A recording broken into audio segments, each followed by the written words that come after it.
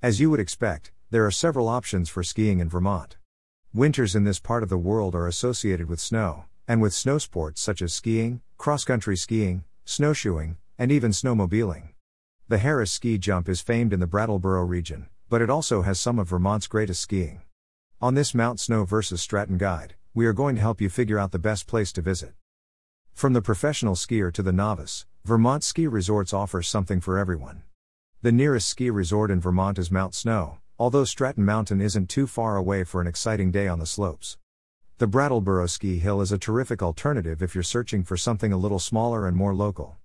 It's difficult to go wrong in Vermont when there are so many amazing skiing alternatives nearby. Mount Snow. Mount Snow, in the Green Mountains, is just 30 minutes away from our Vermont bed and breakfast. Mount Snow is the nearest destination for skiing in Vermont for several large urban centers on the East Coast. Because it's part of the Vail Resorts Group, Epic Pass subscribers may ski here. The majority of the mountain is devoted to intermediate routes, although there is also ample of terrain for novices and experts. There is a 1,700-foot vertical drop here, and 20 lifts transport skiers to their routes. A 10-acre terrain park is also available for skiers and snowboarders to explore. Spend an afternoon or morning walking around the town. Book a massage at the day spa or shop for outdoor gear or presents. If the town doesn't have what you're searching for, go to Manchester's designer outlet stores, which are just 30 minutes away by vehicle. Hikers flock to Stratton Mountain throughout the summer months. Attempt to cross the mountain on portions of the Appalachian Trail and the Long Trail. Cool off at adjacent Emerald Lake State Park or Jamaica State Park, which both have swimming areas. Golfing, kayaking, and biking are some of the other summer activities offered on or around the mountain. Make a workout appointment at the Stratton Training and Fitness Center, which has cardio and weight training equipment as well as an indoor saltwater pool. Relax in the steam room or the hot tub. Greater than read, is traveling a hobby? The ultimate guide to an exciting way of life. Greater than learn about the downsides of traveling as a hobby. Stratton Mountain. Stratton Mountain is about an hour's drive away. Vermont, on the other hand, has a wide range of skiing options, including 99 lines, glades, and rapid lifts to get you on the snow faster. It was the site of the first high-speed 6-passenger lift in New England. Because Stratton Mountain is home to the state's highest peak, the vertical drop here is spectacular, coming in at little over 2,000 feet. Their routes are also well spaced, offering a choice of ski lines to suit skiers of all levels. Stratton Mountain is most recognized for its association with snowboarding, since it was one of the first resorts to promote the sport in the 1980s. In the winter, join other snowboarders and skiers on the slopes, experience the breathtaking mountain vistas, and shop in the lovely slopeside town. In the winter, the Stratton Mountain Resort, which is situated on one of the highest peaks in southern Vermont, is the hub of activity. Get suited for skis and explore the 97 paths that cover over 100 acres, 0.5 square kilometers, of glades and over 600 acres, 2.5 square kilometers, of skiable terrain. The Stratton Gondola will take you to the top of the mountain. Views of the neighboring mountain summits may be seen from the top. While mountain exploration, stop by one of the on-mountain eateries for a warm drink. What is the best place to visit? You'd think two resorts that close together would be similar, and they are in certain respects.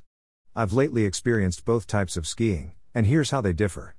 To begin, both Stratton and Mount Snow have invested heavily in lifts, snowmaking, and grooming, and it shows. Both are terrain park and competition powerhouses.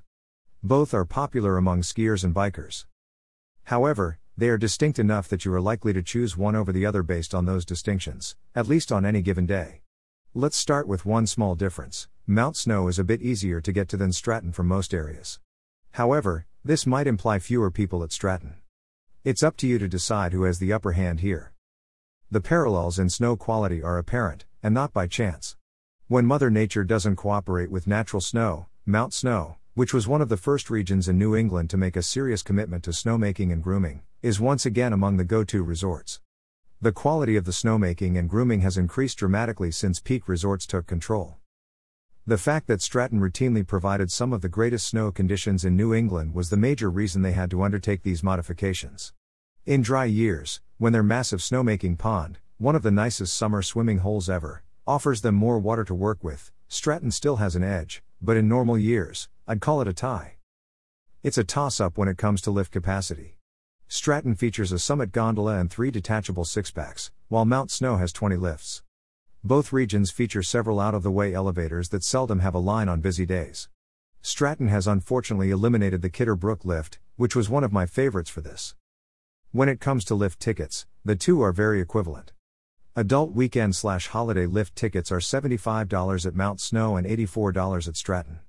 What about the terrain? Mount Snow has the edge when it comes to pure diversity. Nothing at Stratton compares to Ripcord on Mount Snow's north face in terms of steepness and difficulty.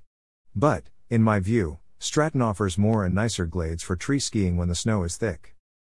They are both equipped with numerous terrain parks for people of all abilities.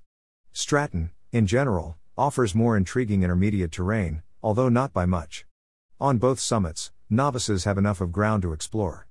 The contrast between Stratton and Mount can be found in the mountain's feel. Mount Snow has nicer base lodges and caters more to day guests, while Stratton caters to multi-day visitors. They offer some incredible ski and stay packages. While Mount Snow has a few ski condominiums and a slope-side hotel nearby, the base area remains deserted when the lifts close. You'll almost certainly need a vehicle, however some of the nearby inns provide accommodation, eating, and shuttle services.